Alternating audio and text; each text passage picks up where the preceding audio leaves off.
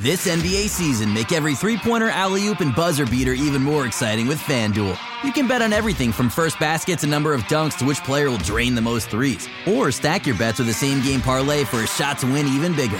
It's quick, easy, and you'll get your winnings fast. So download the app today and see why we're North America's #1 sportsbook. Make every moment more with FanDuel. 19 plus and physically located in Ontario. Gambling problem? Call 1-866-531-2600 or visit connectsontario.ca. Hello. Anyone around here speak basketball?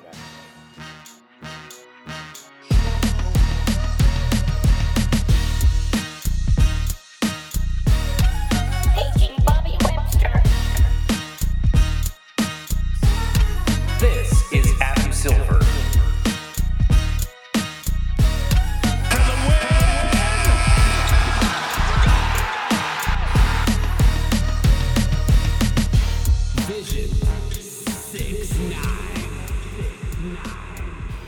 What's up, everybody, and welcome to the Confederacy of Dunks Basketball Podcast. I took a breath at the wrong time.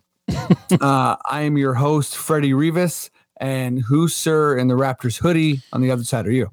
I'm the producer. My name is Matt Duncan. Freddie, good to see you. How you're doing? What happens in Vegas stays in Vegas, but you're going to give us a little bit. Let's go. Yeah. Let's just say I cheated on my wife. Sick. So I went to Vegas for Summer League, did some other stuff, gambled a little bit, went to a magic show, partied, had a good time. Oh dear God, Maddie. Everyone already, I'm not going to make many comments on Vegas because I feel like everyone knows it's a weird, crazy, fun place. But man, Summer League is an absolute basketball mecca. And I am so glad I made the pilgrimage and enjoyed it and met a bunch of players. I showed up at Thomas and Mack Center, or UNLV, where both arenas are, and sort of like it's kind of like, I didn't realize, but it's like the two arenas are connected. So one arena is kind of like Scotiabank size, and then the other arena is about like I don't know how many people it fits, but it's like a high school gym. Oh, okay. So really, really intimate. Yeah. You go into it being like, okay, who am I going to see? Like, what's this actually going to be like? And it's like I didn't realize how much of a conference it is. Like just basketball people all over the place. Right. So beyond the players, man, I saw like David Aldridge.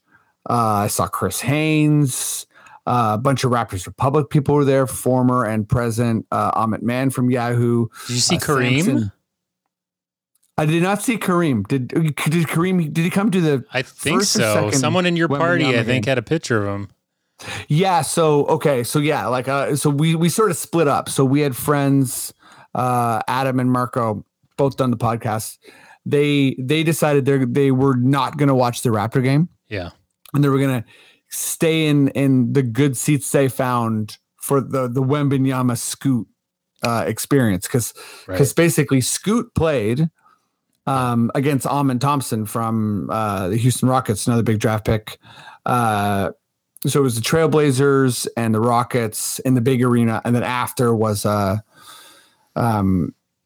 Charlotte versus San Antonio. So Brandon Miller, second overall, and obviously Victor Wembanyama from the Spurs. Right. So they say they were and they were right. They were like, we won't get these seats for the big game. And the rest of us, we were desperate to see the Raptors. So we went to the small gym.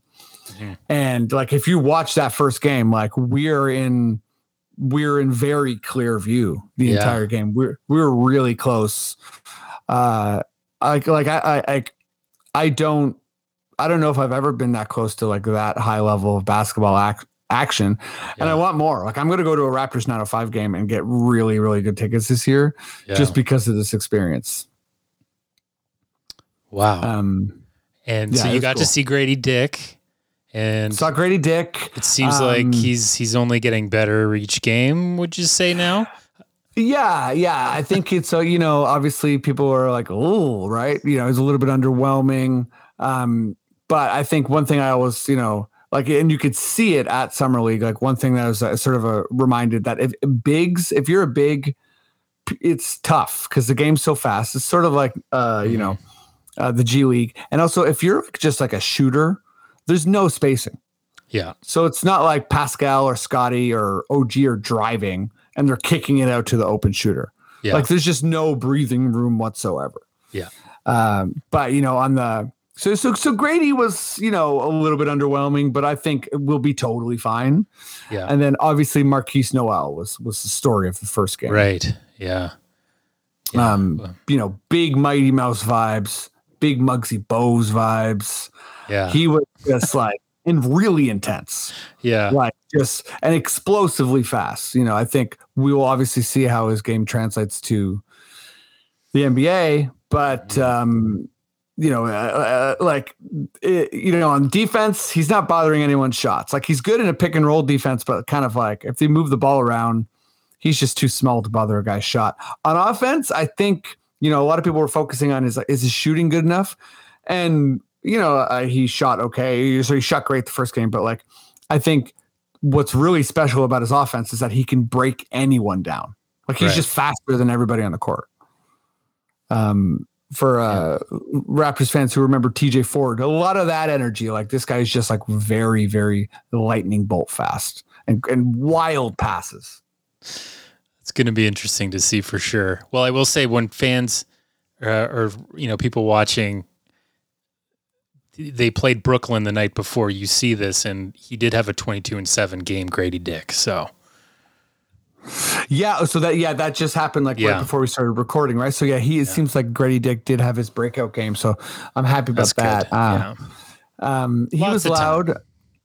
What's that? Lots of time. Come on now. But everyone was there. Masai was there in the corner on his phone. Bobby's there doing his thing. Trying to find a charger for his BlackBerry. You're just charging his BlackBerry. So many former players, and all the Raptors were there. We saw them all lined up, right? Obviously, big deal, I guess, to folks that Pascal wasn't there, Gary wasn't there either. Yeah. At that, I shot some fun video of Scotty taking like threes in his sandals at halftime. I saw that. Yeah, which worried me because, flip flops. You take a little jump and you come down on those. You can roll an ankle or something. Yeah, you don't need that. Scotty, take it easy. If he was wearing like Birkenstocks, I'd feel a little bit more comfortable. A little better support. Sure. But Scotty, if you're listening, sorry I didn't say hi. Matt would prefer your some. I was there. I'd be like, whoa, what the hell are those? Get off the court. My little brother Thomas, we filmed him going over to say hi to OG. It was very awkward, very funny. Because he kind of went up and tapped him on the shoulder. I'd say startled him a bit. I'm glad OG but it was there. cool. That's good. What's that? I'm glad OG was there. Like it would, if none of the vets kind of didn't show up, it would be really weird. So it's good that he's there. I see he's, making jokes with Schroeder about the big yes, that was awesome. Drop. I love how he was like, you flopped. That's so funny. But yeah, man, Summer League was great. And then, then we snuck over, we saw, we got like not great seats, but we still saw the whole Wembanyama experience. Yeah. And then what was really wild though, was that night we had, Elisa also does a podcast, got us like this really fancy dinner. Right. So we go to the Wynn Hotel. And by the way, I should say we were staying at the Luxor Hotel. Oh, wow. And it's basically I think it's like the fourth biggest pyramid in the world. Yeah. And just a disaster of a place. Like it had like Adam Christie, another guest of the show, turned on the shower and never turned off. So that was. Oh, that would stress me out. Oh God. Yeah, the first person I saw was like, I guess no one's coming to the Luxor. I did see Zach Randolph, Zebo, with his family headed to the Blue Man Group. Yeah, my friend's in that Blue Man Group too. Oh wow! Yeah, do you guys know Alain Rochefort? He went to Humber. Cool. He's like from my year at Humber. Yeah, he's been doing Blue Man Group for like 15 years, and he's like like the main guy there at the Luxor. Wow, good for him. I hope somebody rescues him one day. I'm just kidding. I would love to do the Blue Man Group. It'd be amazing. Yeah, I mean, he must love it if he's been doing it that long. Oh yeah, for sure. Or they got something on him, you know? Yeah, definitely. But no, that's awesome. And yeah, so seeing a bunch of players, but then we go to this place, The Wynn, which is this really nice hotel. Oh yeah, casino. And it's wild. Just players left, right, and center. Coaches, Ime Udoka, Koloko, Delon, OG. I told this on the podcast, but I had the funny Jason Kidd experience. Elisa had a quick chat and photo with Precious. So it was absolutely wild. Just like I've never been in the presence of that many NBA players, and also just tall basketball players I didn't even recognize. Yeah. But a lot of players just started grabbing their takeout, headed back to their room. Yeah. But the big sort of major moment, and it's the reason we're doing this. We'll get to the pod in a sec, folks. So thanks for listening. This is a novel experience for me, so I gotta talk about it a bit. But we go to this fancy restaurant. We're getting bumped. We're nobodies, right? And we're like, man, should we leave? This is fucking brutal. And finally we get sat. So we're like, okay, that's all right. We sit next to Cade Cunningham and like his people. And we're like, okay, this is something. We didn't really talk to him, but it's like, what's up? And have our food. And we go and sit with the other table that of friends we showed up with. There for about 5 minutes, Mr. Kawhi Leonard gets seated. And he's like having like what seems to be like a meeting with some girl. I was like, I don't know if he's interviewing her to like go on a date or some shit. But there's the biggest security guard I've ever seen. Like this guy's like 7 foot, just jacked. And this guy knows we're fans. Like, the security guard's looking at us being like, don't you fucking talk to Kawhi. You know what I mean? The security guard's like, if one of you goes up to Kawhi, I will choke slam you. Were you like, does Kawhi dine here for free? Yeah, right. We're all and we're trying to be chill, right? Like no one's like bugging out and being weird, but like everyone's like, there's like 10 of us, right? So like everyone's just like going to the bathroom and like being like, holy shit. Yeah. So anyways, that's like, holy crap. We came to Vegas to suck Kawhi. We're outside. Some people are gonna keep partying, and some of us are just sort of getting like an Uber or whatever. And sure enough, Kawhi comes out. So he goes to walk past us. Kevin, who's on this pod, he shouts at Kawhi like, Kawhi, thanks for the championship. We're from Toronto. And Kawhi gives us like the prayer hands, and he's like, thank you. So yeah, it was like, oh shit, okay, thanks, man. It was a nice moment. Did he make eye contact with anybody, or was he just kind of looking through when he did that? No, he looked at all of us. He did? Like, okay, he saw you. But like, I'll say this, he never stopped moving. Like he wasn't going to stop and be like, what are we doing tonight, boys? He ain't a stop and chat guy. It'd be weird. I think it would throw you off. Be like, how's LA? Yeah. Yeah. He just kisses me on the mouth. Thank you. And I'm like, holy shit. Kawhi just made out with me hard. You're hired. I'm hired. Yeah. He hires. Oh yeah. He was interviewing that girl, but he really hired me. Like I'm the one who did it. Yeah, good times. And then anyway, so the last sort of like I guess significant sighting was like Cade also came out, and my brother Thomas was rolling up some weed, and as Cade walks past me and him, he goes, "Hey, Cade, take it easy on. We're from Toronto. Take it easy on the Raptors." Cade's like, "Oh yeah, man." And then I think it was a miscommunication because I think he saw Thomas's weed, and he goes, "None of that for me tonight, man." And like kept walking, and we were like, "What?" Like we weren't like smoke this joint with us. I think he just sort of like. It was like a non sequitur. Thomas is like, "Take it easy on the Raptors." And he's like, "I ain't smoking weed tonight." So that was that exchange. And anyways, I just had to share some of these fanboy moments with you. Yeah, that's huge. I'd love to go back. And man, if I'm dragging you. Is Summer League always in Vegas? It's always in Vegas. Oh. It's always preposterously. Well, there's other summer leagues, right? Sacramento, Utah. But the main one's in Vegas and in the summer. So I will say it was like just preposterously hot. Yeah, I can't imagine. I was there in like November and my lips were going to fall off. So your lips? Yeah. What, dry? So dry. Yeah. I was like, this is the desert. Yeah, and this is the desert. Else, it is. It's wild. That plane ride's wild. And also everywhere's pumping AC inside. Mm-hmm. So it's just like a couple nights I would wake up and I'd be like, ah! Yeah. You know what I mean? Like your throat's just like getting a beat down. It's also hard to get used to smoking in casinos. You're not used to it here. I'm not going to lie. That also rattled me. Yeah. People just smoking inside everywhere. I was like, what in the 1990s? Yeah, I know. On? Yeah. That's Swish LA and I'm going to the smoking section. What is it? 1992? Yeah. Jesus. Well, yeah, that's my Vegas recap, brother. Well, thanks for sharing some of the stuff that was supposed to stay. Yeah. I'm such a yeah, well, you can't go back nothing now. I did in Vegas is staying. Yeah. I told everyone everything. Told everyone you kissed Kawhi in the lips and yeah.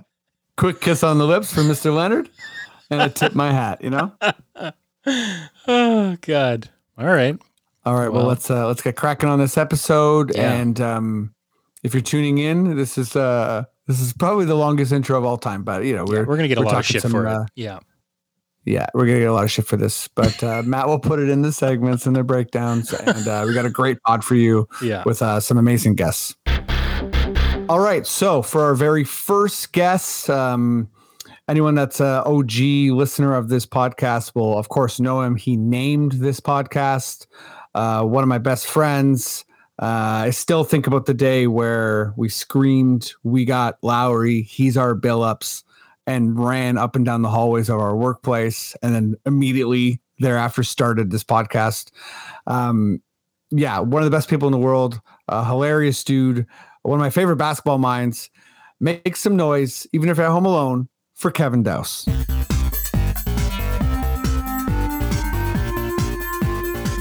What's going on, buddy? What's up, dude? How you doing? I'm good. I'm also making so much noise at home right now. Good. Yeah. Neighbors hate me. I hope your neighbors get really mad that you were on a podcast. Yeah. How you doing? I'm great. I'm still reeling from the weekend, but in a good way, I'm reeling. I'm also definitely recovering. I Vegas too hard. Yeah, I'm really happy that I went immediately to a summer camp. Oh, good. I was with kids at 8 a.m. every day. Nice. It was a wildly hard transition, but whatever. I'm here. Worth it. Let's bring on guest number 2. I only met him this year. He's with Raptors Republic. I'm a big fan. He does he does the Raptors recap. He's a great writer.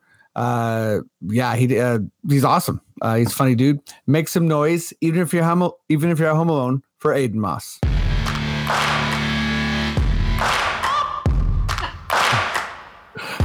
Yeah, I feel like this is one of those songs that feels like it's gonna pop, but it never does. And no matter, despite it being so slow, it's like Slurpee to my veins. It gets me all jacked up. Yeah. It seems like it's one of those songs that's going to be like, I'm waking up. Whatever that. It feels like an Imagine Dragons song. That's what I'm saying. How you doing? I'm good, man. I'm not reeling and recovering. I'm in peak health condition. So nice. Good. Lord that over you both. Okay, you're going to need to carry this. Pod, yeah. Yeah. Okay, let's get right into it. We're going to start with NBA stuff. Matty, good sir, give me your weirdest Weird Al. I assume maybe it's different. I don't know. I'm happy if it's Weird Al though. Your weirdest Weird Al NBA sting. This is Adam Silver. You got it. That thing's new.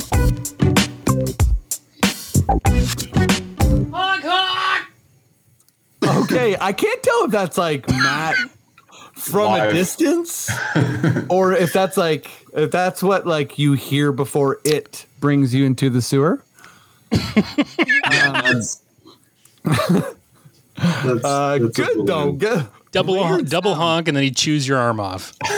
Yeah. It's a like that's the type of happy that's like there's menace and violence underneath. Radioactive duck or goose. Yeah. But layered sound stuff. Thanks, Matt. That's why the people come back. But Adam Silver, too, it's a good lead in this time because the in-season tournament is upon us. Adam Silver, honestly, I feel like that's all he's wanted to talk about for years. He got it. He's been pushing it. Yeah, I mean, I can break it down a little bit, but that's probably boring podcasting. I think what people need to know is that there's group stages, or I think like a $500,000 prize for everyone on the team, on the winning team. If you do make it to the championship, you play an 83rd game, and it's all sort of from November through to December. And there will be I think Tuesday and Friday nights those will be like the tournament days. I got some thoughts on this, but I will. Yeah, I'm gonna start with you guys. Let me go to you first, Aiden. How are you feeling about this in-season tournament? Are you excited? Are you sort of like annoyed? Where are you at? Utter and complete indifference. Nice. I think I just don't care. I like that they're making games that would otherwise be even less important, an iota of a modicum more important. Mm-hmm. But I just don't see the players really caring maybe until the semifinals or finals. And by then, in which case it makes the Final Four teams a little bit more random because it's not like they're going to be playing these group stage games all the more intense than they otherwise would for a regular season game. At least that's how I would see it. Yeah. I think the best part is going to be seeing the faces of those celebrating who $500,000 means a lot to. So the rookie scale guys, the two-way contracts if they do get it, whoever else is at the bottom of the bench who's not getting paid much. I can't wait to see them being stoked. But otherwise, I don't care. I'm almost the exact same as you. I thought I was going to be more annoyed, to be honest. I thought I was going to hate this, but I just as a general life rule, I don't like to hate on things that might be fun for others. So I'm kind of like, hey, if you're digging this, that's fine. Sort of no harm, no foul, I guess. I like tournaments in international soccer. As someone that follows the WNBA, there's the Commissioner's Cup. They've been doing it for a couple years. The players, salaries, the money means a lot more to them, and they truly do not give a rat's ass. No one in the WNBA even remembers that they're playing a Commissioner Cup game. They'll interview a player after the game. They'll be like, "Oh, isn't that great? You won a Commissioner's Cup game," and they'll be like, "Oh, sure." It really doesn't matter at all.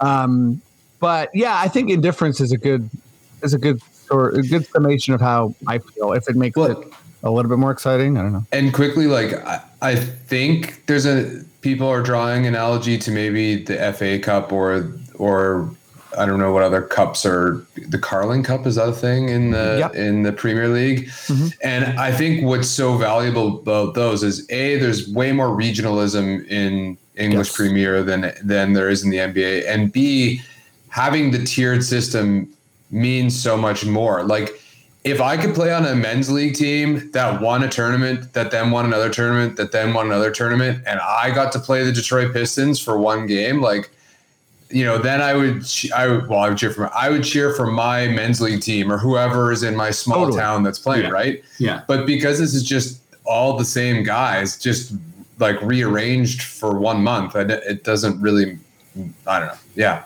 Yeah. No, meaning. I think that's a very, very good point, and I think it's sort of like a classic North American misread. It's a classic hey, let's make whatever. The Office is good, but let's make this thing that is popular in Europe, and let's put an American spin on it. Hell's Kitchen.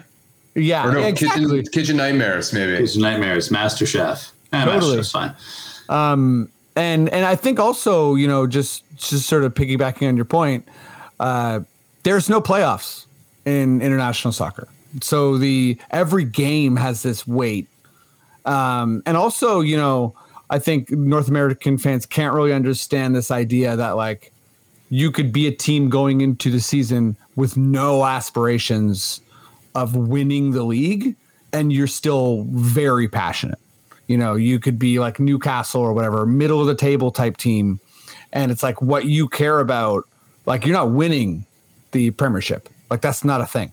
So so there's different types of, whereas here it's kind of like, oh, if my team is, it seems like the middle is the worst thing in the NBA. People hate the middle because there's this sort of aspect of it it's non-linear. It's like, well, if I'm an OKC fan, surely I will convey all of these picks and we'll be winning dynasties in 3 years. Or if I'm a Celtics fan, we're right there and we're going to win a championship. But, if I'm a Hawks fan or a Bulls fan or a Raptors fan, there is no worse punishment. So I think that, anyways, I went on a bit of a rant there. No. Kevin, what are your feelings on this tournament? Yeah, I mean, I don't know if I have a ton to add, really. I think it's very funny. Adam Silver became commissioner, got Donald Sterling out, and got straight to work on the in-season tournament. You know what I mean? I feel like it's been priority number one for him for so many years, and no one's asking for it, and no one cares about it. And I'm going to be shocked if anyone does care about it. I guess it'll be fun if Orlando wins it. That's a fun thing in the middle of your season. Or if the Raptors won it, I'd be like, cool, okay, why not? Sure. Correct me if I'm wrong. So the non-finals games of the tournament still count towards your regular season record and everything, right? That's right, yeah. Yeah, so I think that's oddly enough, I think that's going to be the thing that keeps it from being a disaster, because at least it's the games are still the regular games that are regularly happening. So it's it won't be a nightmare for the players. There won't be, any more injury concerns than there already are, that kind of a thing. So I think that means it's all going to be fine. But ironically, I think it's going to keep it from having any sort of more importance basically ever for all those reasons. It's just we have the playoffs. That's the tournament to determine who the special team is. You know what I mean? And so we have this midseason tournament. Again, I agree with Aiden that seeing the end of the bench guys get paid is going to be fun, and they're going to have that camera moment, and maybe get your Pat Bev jumping on the table and waving the towel for winning the in-season tournament. I think it needs a better name than the in-season tournament. I think we got to do something about that if it wants to feel important. But I think overall it's probably going to be around for a few years, and we'll be like, okay, we're doing this again. And it'll be a source of drinking games and memes, but not much else. The Jamal Crawford Cup. I love that. Let's do that.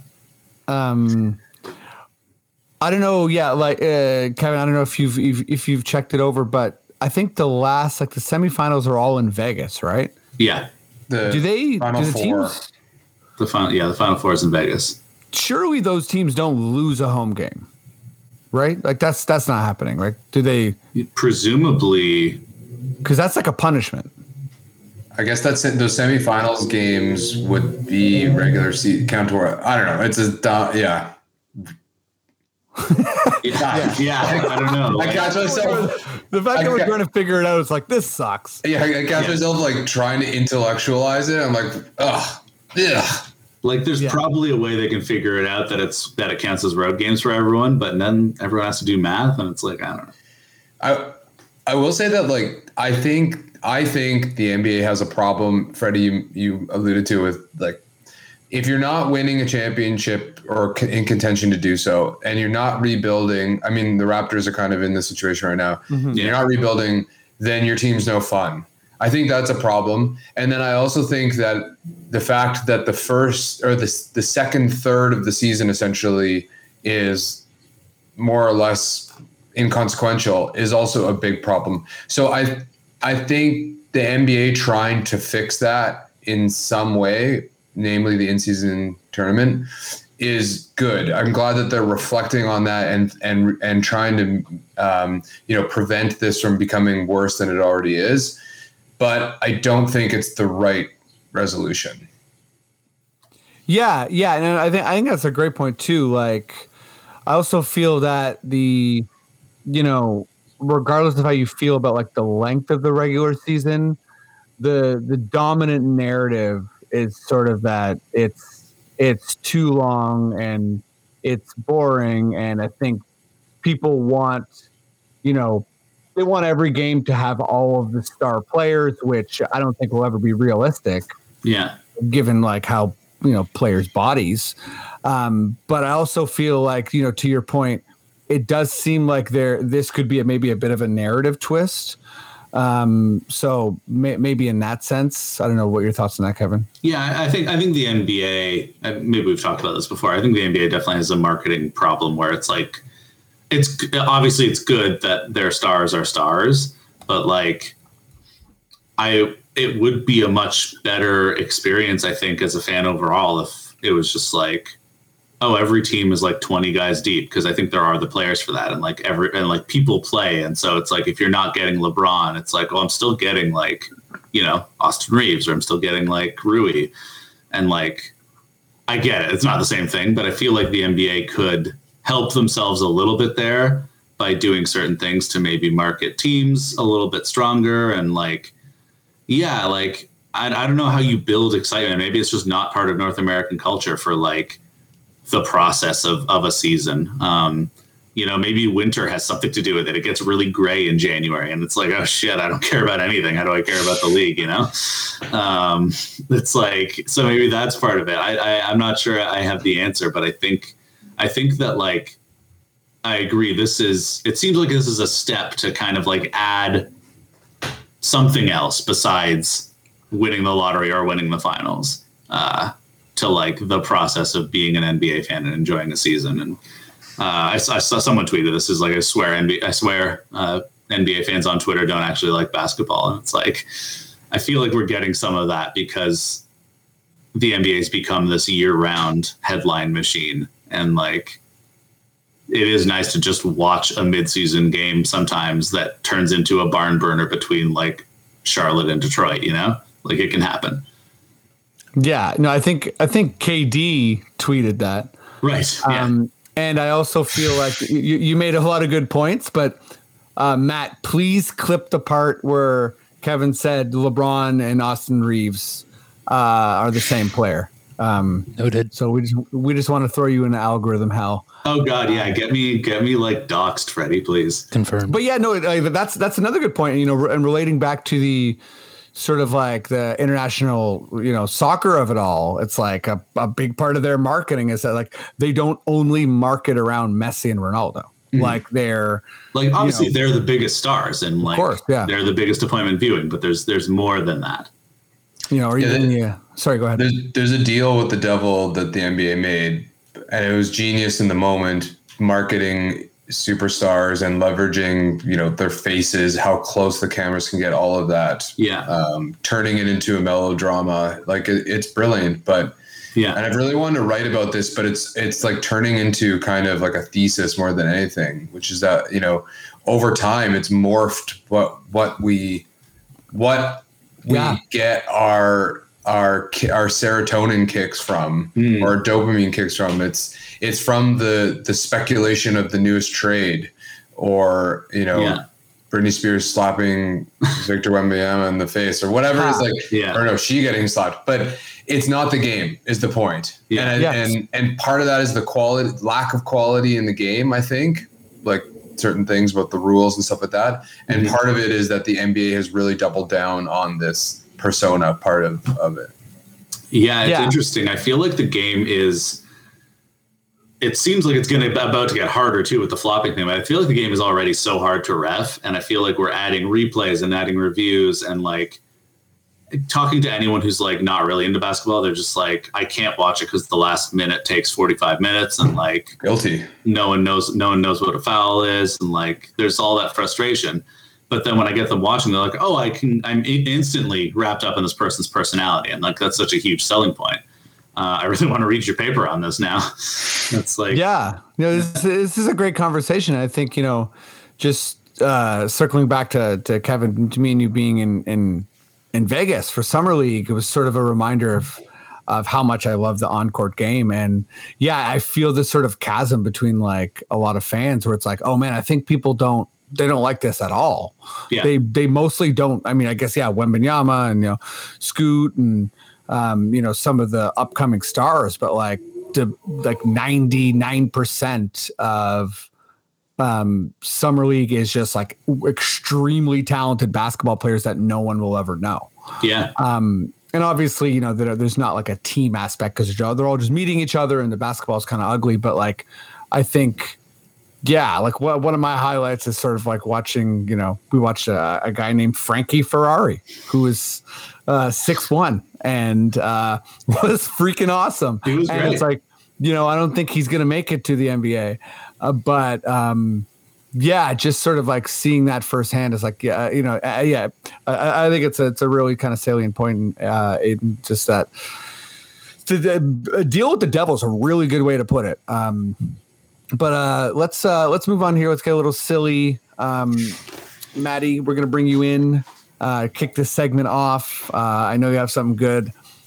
So this, I was talking about a little bit before the podcast started, but we saw a lot of NBA players, said what's up, dapped a bunch of people. It was nice. Maybe one of the funniest moments was a bunch of dudes at the Wynn Casino shouting at Jason Kidd, like, yo, J Kidd, yo, my God, that's J Kidd. Dude, I love you, whatever. And I didn't realize he was right beside me, but I just heard him say, I wish. And it kind of worked because I assumed whoever was beside me was not actually Jason Kidd.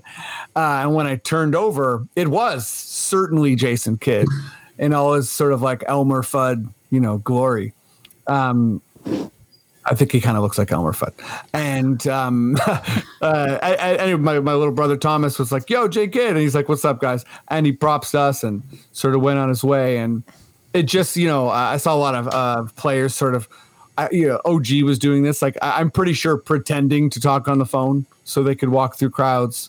Obviously, you have the whole Britney Spears Victor thing. I don't think that's the way to handle it.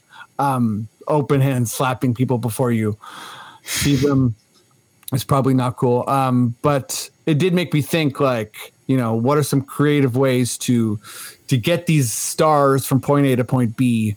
They can't hide, right? They're absolutely, larger than life. So Maddie, I want you to give me a scenario, give me a player. It's your job to get them from point A to point B. What are you doing? How are you sort of like getting through the crowds? Like, what tricks are you pulling out? What's the deal? This is hard. How the hell do you get these tall guys out of a busy place, undetected? God, I better get a raise if I'm able to get one of these guys out. Do you put them in a disguise? Because that's just going to have more eyes on them. I thought put them in a giraffe costume or something, but then there's a giraffe in here and everyone's going to be freaking out.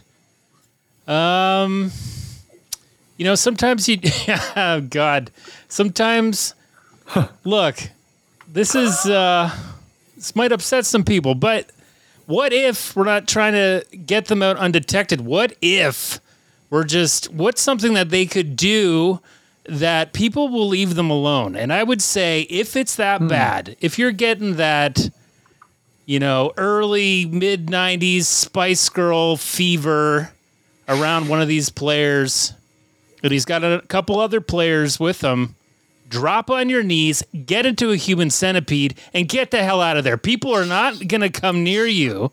Okay. If we're watching Kawhi in a human centipede, if we're watching, Kyle Lowry in a human centipede. Yeah. No one's going to just clear the way. No one wants to see this. Cool. God, you're desperate, Matt. So yeah, like you really got desperate real quick. You went from giraffe costume to surgery. Yeah. And also in this scenario, they're not moving; they're just there. Like they're inching like a worm. So it's like, okay, so Matt, okay, if it just sorry. By the way, are you done?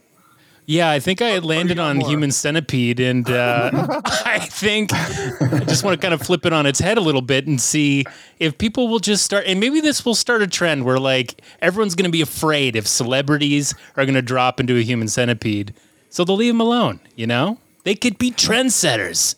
Yeah, no, I think when celebrities do really weird things, people totally leave them alone. Yeah. But hey, Matt, I got you to kick off the segment. This is what I'm looking for. That's an absolute out of the box strategy. It's horrific. Terribly horrific. I think people, who knows? Yeah, it might be that revolting that they turn around and then, the casino floor, which was busy, is completely empty. They can get up out of their human centipede and go on with their day.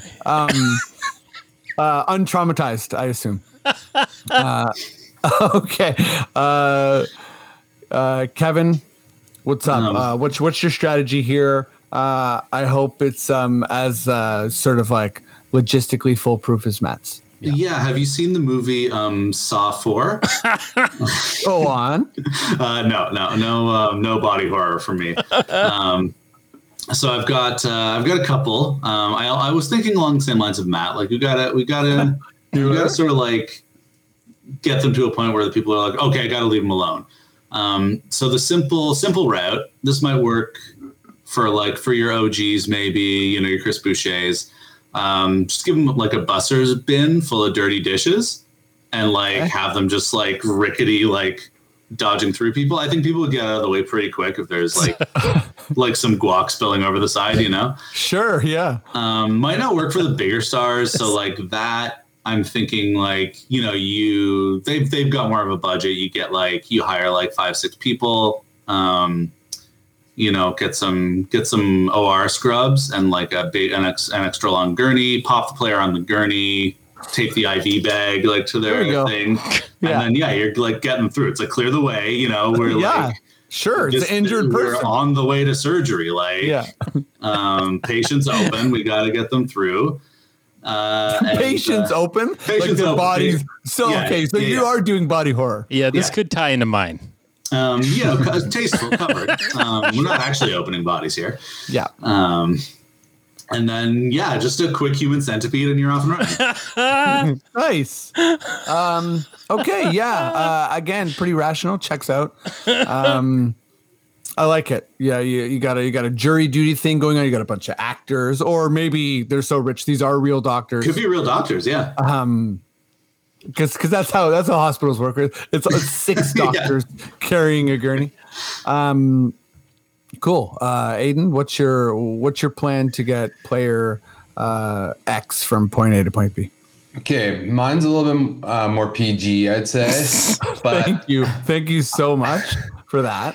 And maybe because it's a riff off many movies or TV shows that we've already seen. But, the basic fundamental problem here is anonymity or lack thereof, right? So wherever they go, they stand out basically just because of their height. Yes. So what we have to do is create an environment in which they are, once again, anonymous. So I'm thinking whatever city they're in, you also have a cast of people. Maybe it's three people sitting on their shoulders with a long trench coat and the Groucho Marx mask. Mm-hmm. And you give also the players an identical costume, and you just deploy all of them into any room at any time. You know, I think there's a Pierce Brosnan movie where this happens in a museum, right? Or, you know, like the bank car where it's like 5 black vans and they all go on different routes on the highway and you don't know which ones. So it's very, very similar and simple. And all you need is a extra large trench coat and Groucho Marx glasses and you're good to go. That's great. Yeah, this it is PG, and you know, if you want to whatever, like make it un-PG, they could drop into a human centipede at some point. Or the vertical human centipede just kind of like waltzing across the casino floor. Yeah. Okay, I'm glad that we went from body horror to vertical human centipede. Anyone that is like not a disgusting wretch of a person that's listening, I don't know what to say. My bad. But no, this is good shit.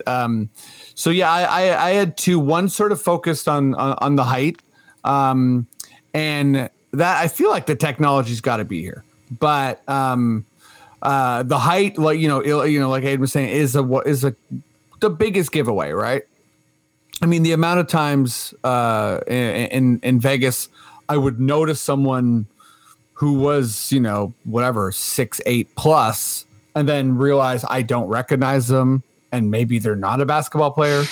You know, so those people even have a tough time getting around. But I feel like there's got to be something where a player can go on their knees, sort of like a scooter, like a motorized scooter type thing.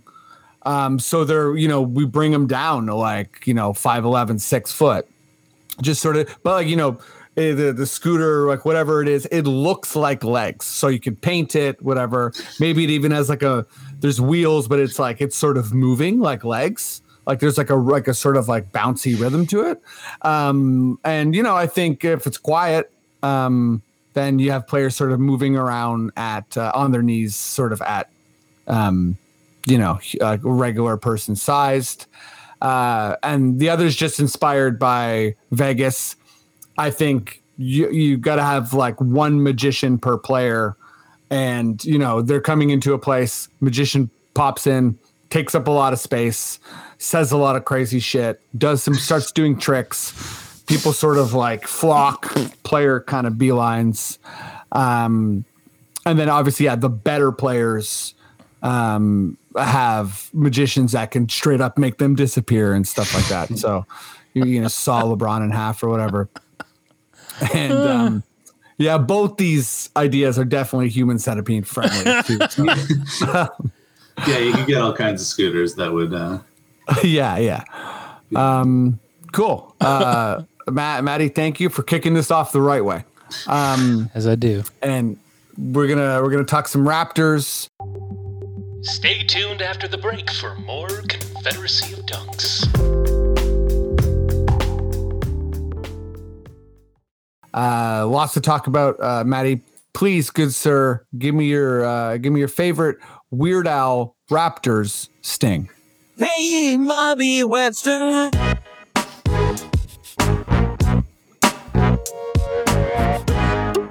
Paging Bobby Webster. Trust in Maasai. Trust in Maasai. Maasai. I'm so used to it, eh? I'm like beaten down by these, you know? Oh God, Maasai. I gotta go to you first, Aiden. And you know, I think we will be talking even in the next segment for a long time about sort of Fred VanVleet's departure. But I think this is the only real time to sort of, you know, talk about his tenure a little bit as a Raptor.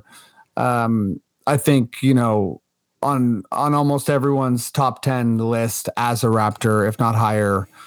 I asked you guys to sort of pick your favorite Fred moment, but it can be moments, and we can sort of, you know, just reminisce a little bit. But kick us off. What's your favorite Freddie moment? I'm going to apologize ahead of time because I have a really bad memory, so nothing really stands out. But it's more of a feature, which is that's cool. In the same way that Kyle Lowry's bum and antics with his bum will always stand out to me. With Freddie, it's his arms, and I have never seen a guy of his stature utterly just rip balls out of other guys' hands. Yeah, crocodile snapping jaws. He just stripped guys and blocked guys and big guys, post players all of the time. And it stood out to me more than most anything else about him. And I don't think there's any other guard I can really think of who did it like him. And his defense just generally stood out to me throughout his tenure as a Toronto Raptor. I loved watching him when he was tenacious all over the floor, but that particular feature of his was really unique, and I'm sorry it's gone. Hey man, what a great way to kick this off. Yeah, like Freddie's meat hands were wild. The amount of times, I think it's probably 2 or 3 times he could have led the league in steals, should have led the league in steals, and he was pretty vocal about how most of his blocks were steals. Yeah, he's not getting up there and blocking shots, like he's ripping balls away in the gather, and his dig downs. For a guy like that shouldn't be as effective in a double team. Yeah. And just some really, really incredible hands and steals and defense. What about you, Kevin? Yeah, just incredible defender for anyone in the league, but for a guy that size especially, it was really something to see. I think my favorite moment has to be probably his most iconic one, just like lying on his back on the court in the finals with the blood tear running down his face. And then next play, he's up shooting threes and screaming into the camera. I still remember being at a friend's place. Well, I think we might have been watching it together actually, and just the entire room screamed when he screamed, and it was one of the coolest sports moments ever. And it was I can't remember now if it was Game 3 or Game 4 in Golden State. I think it might have been Game 4 that happened, but it was that moment of oh, are we gonna win this thing? And it was it really was such a turning point in terms of I don't know what a Toronto team might actually do. I think it was one of those moments where it was oh no, we're here and this is actually happening. Secondary moment was him going off on the ref last year because the entire internet was Fred's the best, and it's yes, Fred is the best, and I wish he had gotten more flowers for more things, but I'm glad he got those ones at least. Yeah, well said. I think I'll also start with sort of a main kind of moment or moments and feeling.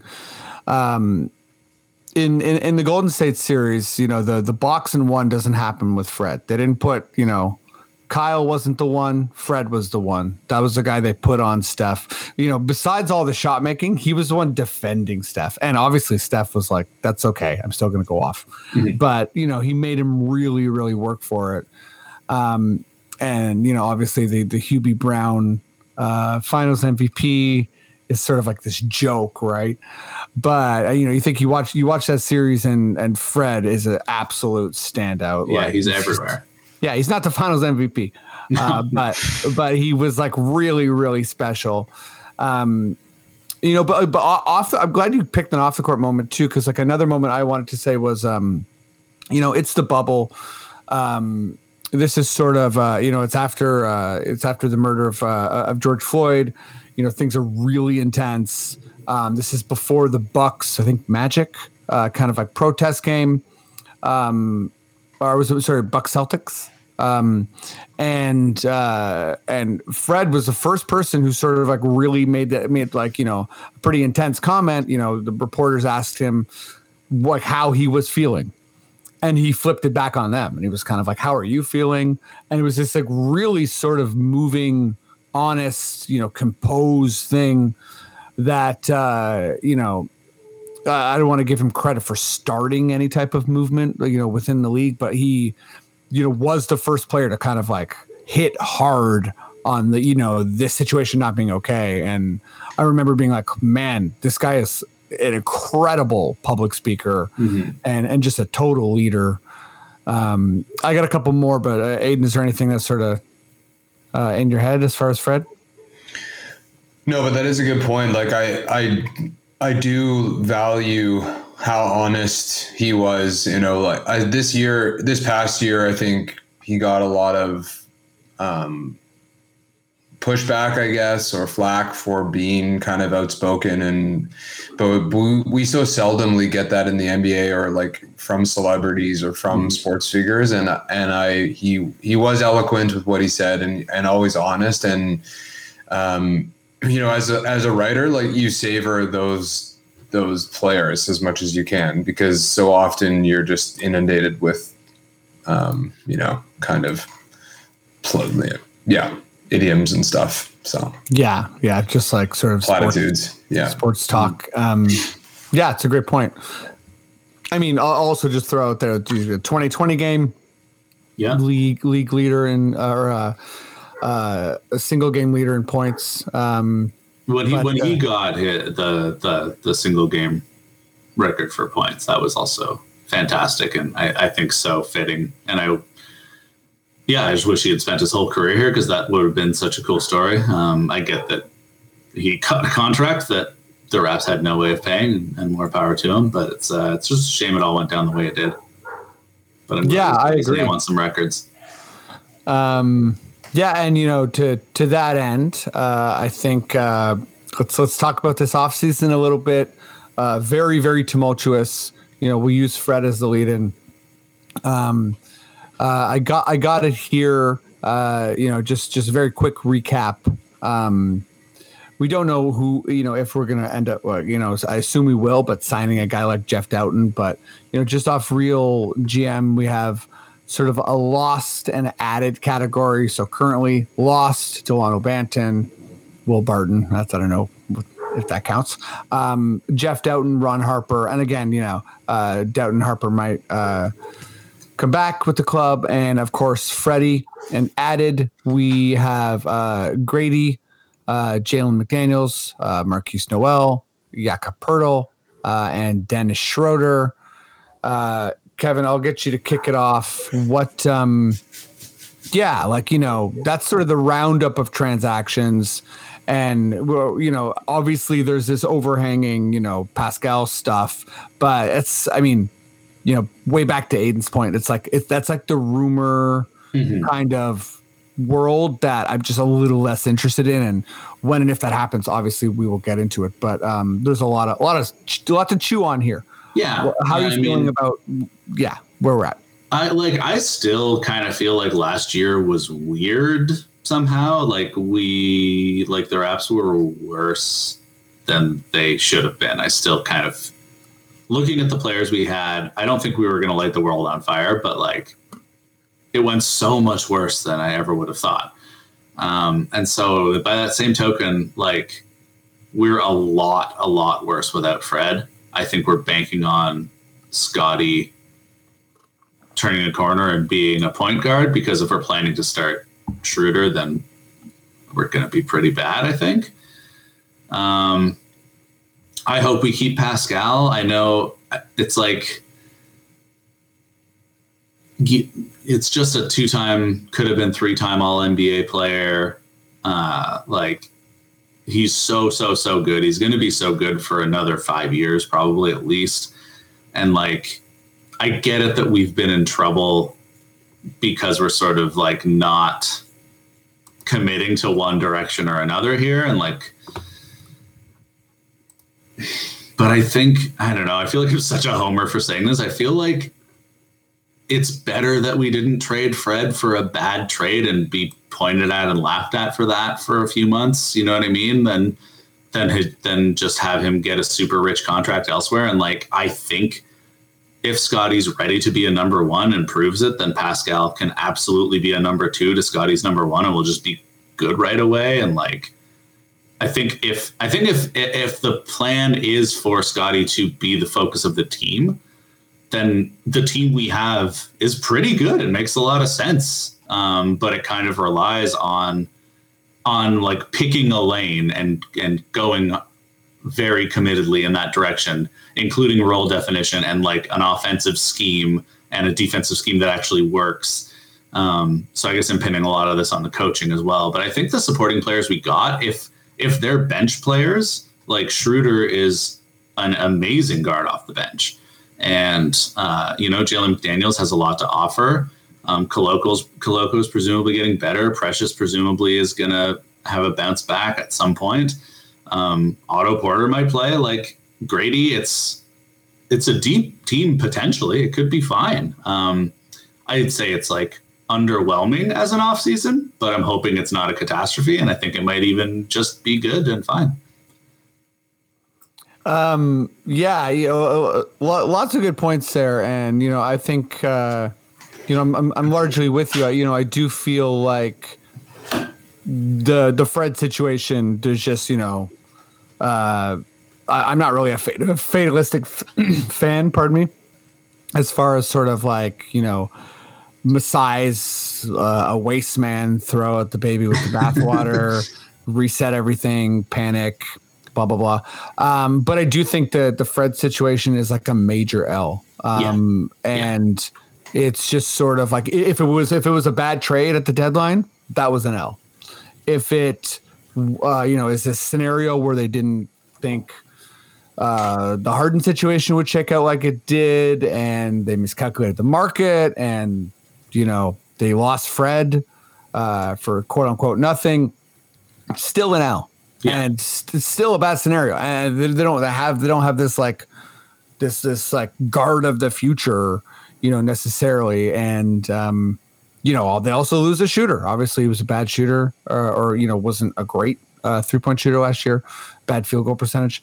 But that's all not great. If it's a sort of like a chemistry thing with him and Scotty that they let get to this point, also not great. Yeah. So there's not really a way that Fred walking is a good thing. Yeah, totally. Exactly. And it's like, I'm sure if you're in the camp of like the only issue with Scotty is he needs the ball more and force feeding him reps, and like there's no other intangibles that matter, which I would say I vehemently disagree with, but I think but if that works, then like more reps is it has its whatever. But like I think that's sort of where I'm at. Where are you at, Aiden? And we haven't talked about Pirtle. Like, do you think that's kind of like because of what happened with Fred? Is that an inconsequential signing? Is that a bad signing? Like, where are you at? Yeah, so generally I'm kind of torn between these two principles of faith and hubris, which I think it's the first time where I don't really understand the direction of this team. And my faith in Masai has been pretty strong. I've always kind of just like trusted that he knows where he wants this team to go, and that there's a direction, and his faith in guys like OG and Scotty and Precious is my faith too.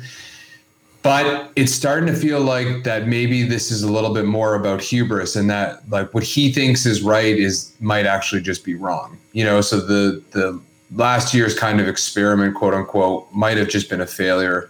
Trusting that they could re-sign Freddie, trusting that they could acquire Pirtle to appease Freddie and probably Pascal. All of those things might have actually just been miscalculations, and maybe I have to, check my own faith. Yeah. I'm not there yet. I think the offseason was. It's like I also can't evaluate the offseason yet until I see what happens in this regular season. I was really hesitant to re-sign Freddie. I don't feel like this team was ready to go back and compete at the highest level. I was like Kevin last year, where I really felt highly about this team. I thought they were going to make a big push, and it fell on its face. And it seems like a lot of that had to do with chemistry with the team and with the coach and the players. And so it kind of felt like Freddie had to go. I don't think Pascal has to go, and I would like to keep him, and I think he should be the leader of this team moving into its next stage. And I think that Schroeder and McDaniels are great like pieces to add to a core. I just don't think that core is ready yet. I think re-signing Pirtle, you have to re-sign guys that you have and have acquired. He's a top 10 center. He's an excellent defensive center. Teams, if you want to go up against Denver in the Western Conference, you need a guy like Pirtle. Like teams will come knocking at Toronto's door if we're suddenly selling, at the deadline. So I think the offseason was fine. I'm not stoked about it, but I'm not utterly disappointed either. I agree with I didn't even mention Pirtle when I was talking, but like I absolutely agree with that assessment. And like the Raptors were visibly better, if not still utterly disorganized, but visibly better when they signed him last year. It's just like having a good center is very helpful to playing basketball. Sorry, go ahead. And I was going to say, if we're doing point Scotty, then having like a fallback, like a traditional pick and roll, could be very helpful if he learns how to do it. I like you, Freddie. I'm a bit more skeptical that point Scotty is just as simple as handing him the ball and saying, go ahead. I think he's going to need to learn how to do some traditional point guardy things that he doesn't do yet. He's a very good passer and he seems pretty capable. So hopefully we get there. And I think just having some more traditional sets to run might be helpful in that regard, might be a steadying presence. Yeah.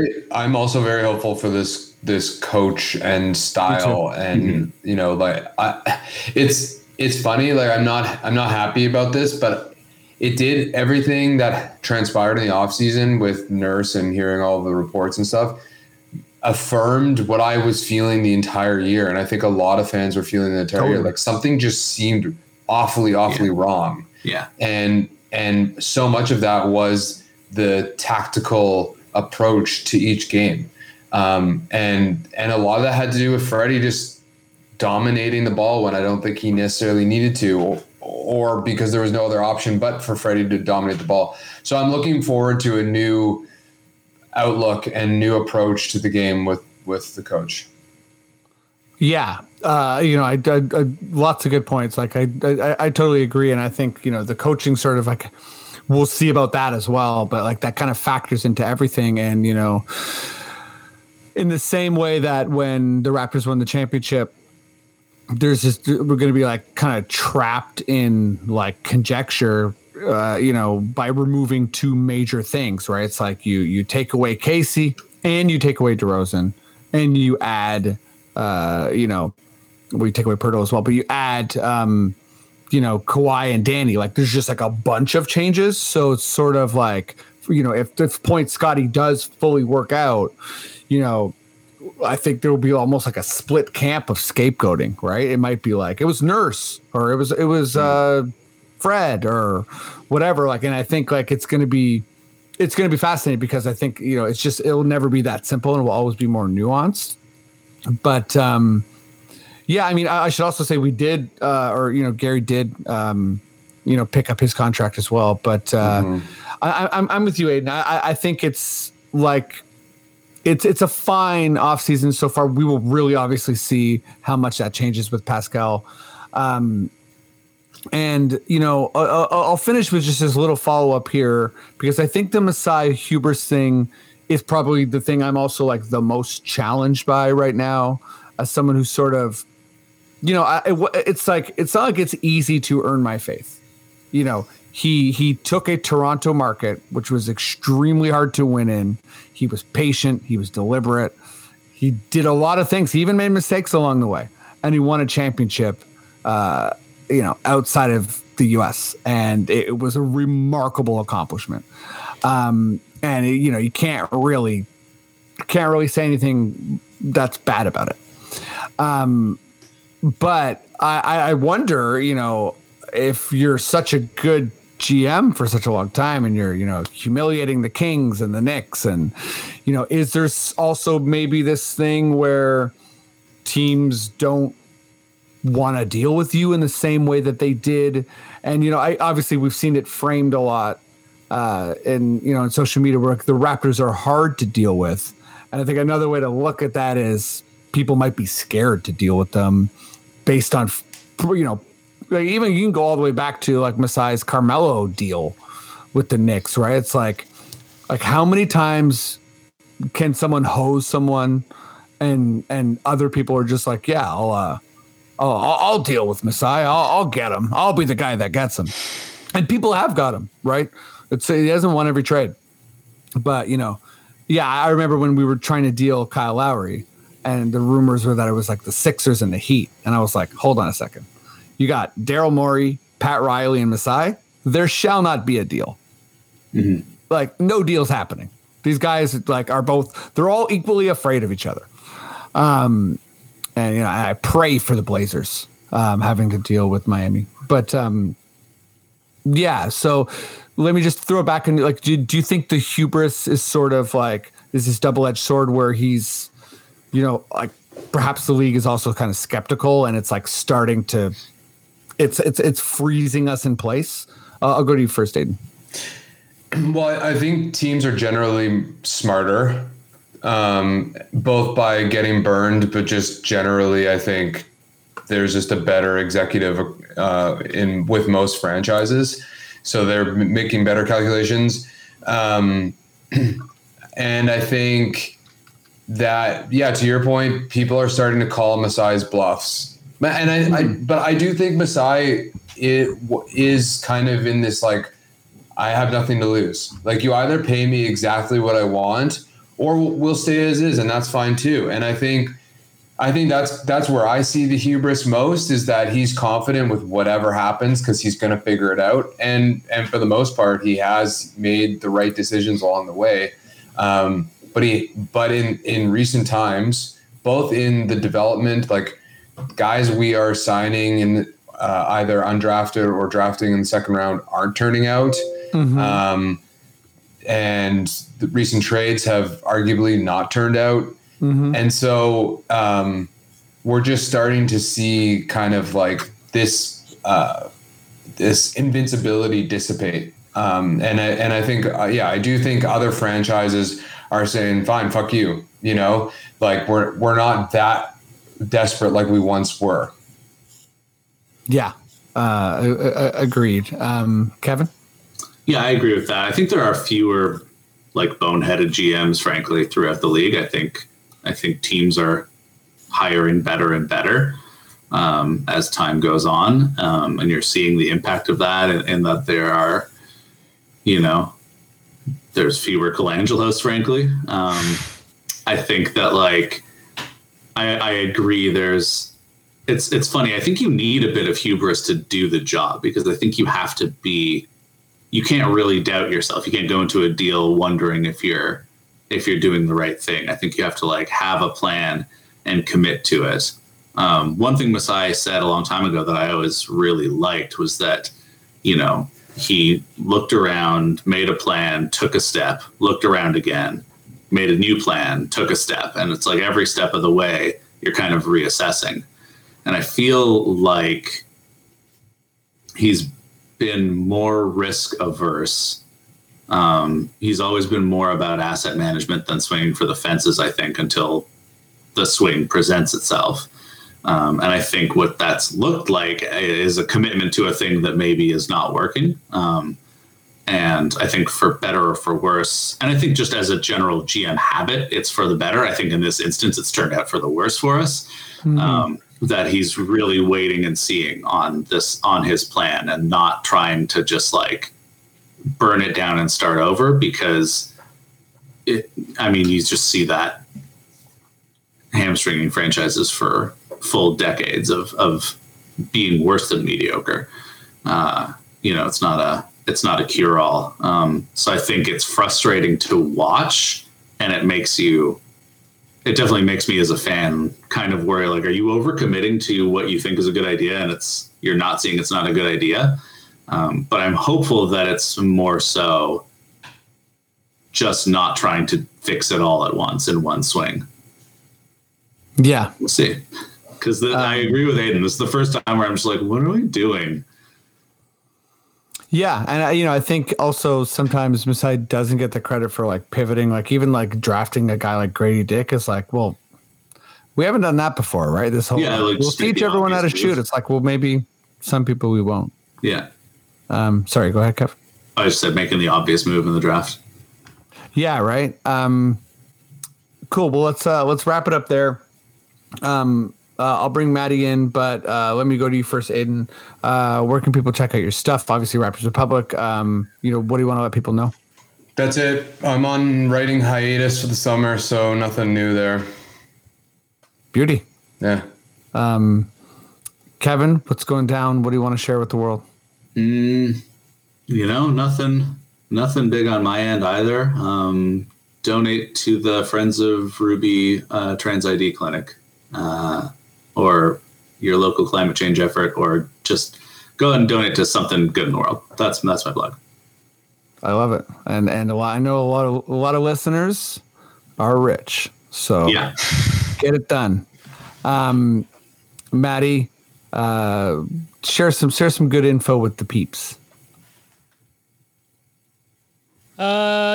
Just go to raptorsrepublic.com. That's a great place to find us. You can go on the podcatchers if you're watching on YouTube with the clips that we put up. There's a full episode on the podcatcher, so check them out. I put chapters now on all the episodes.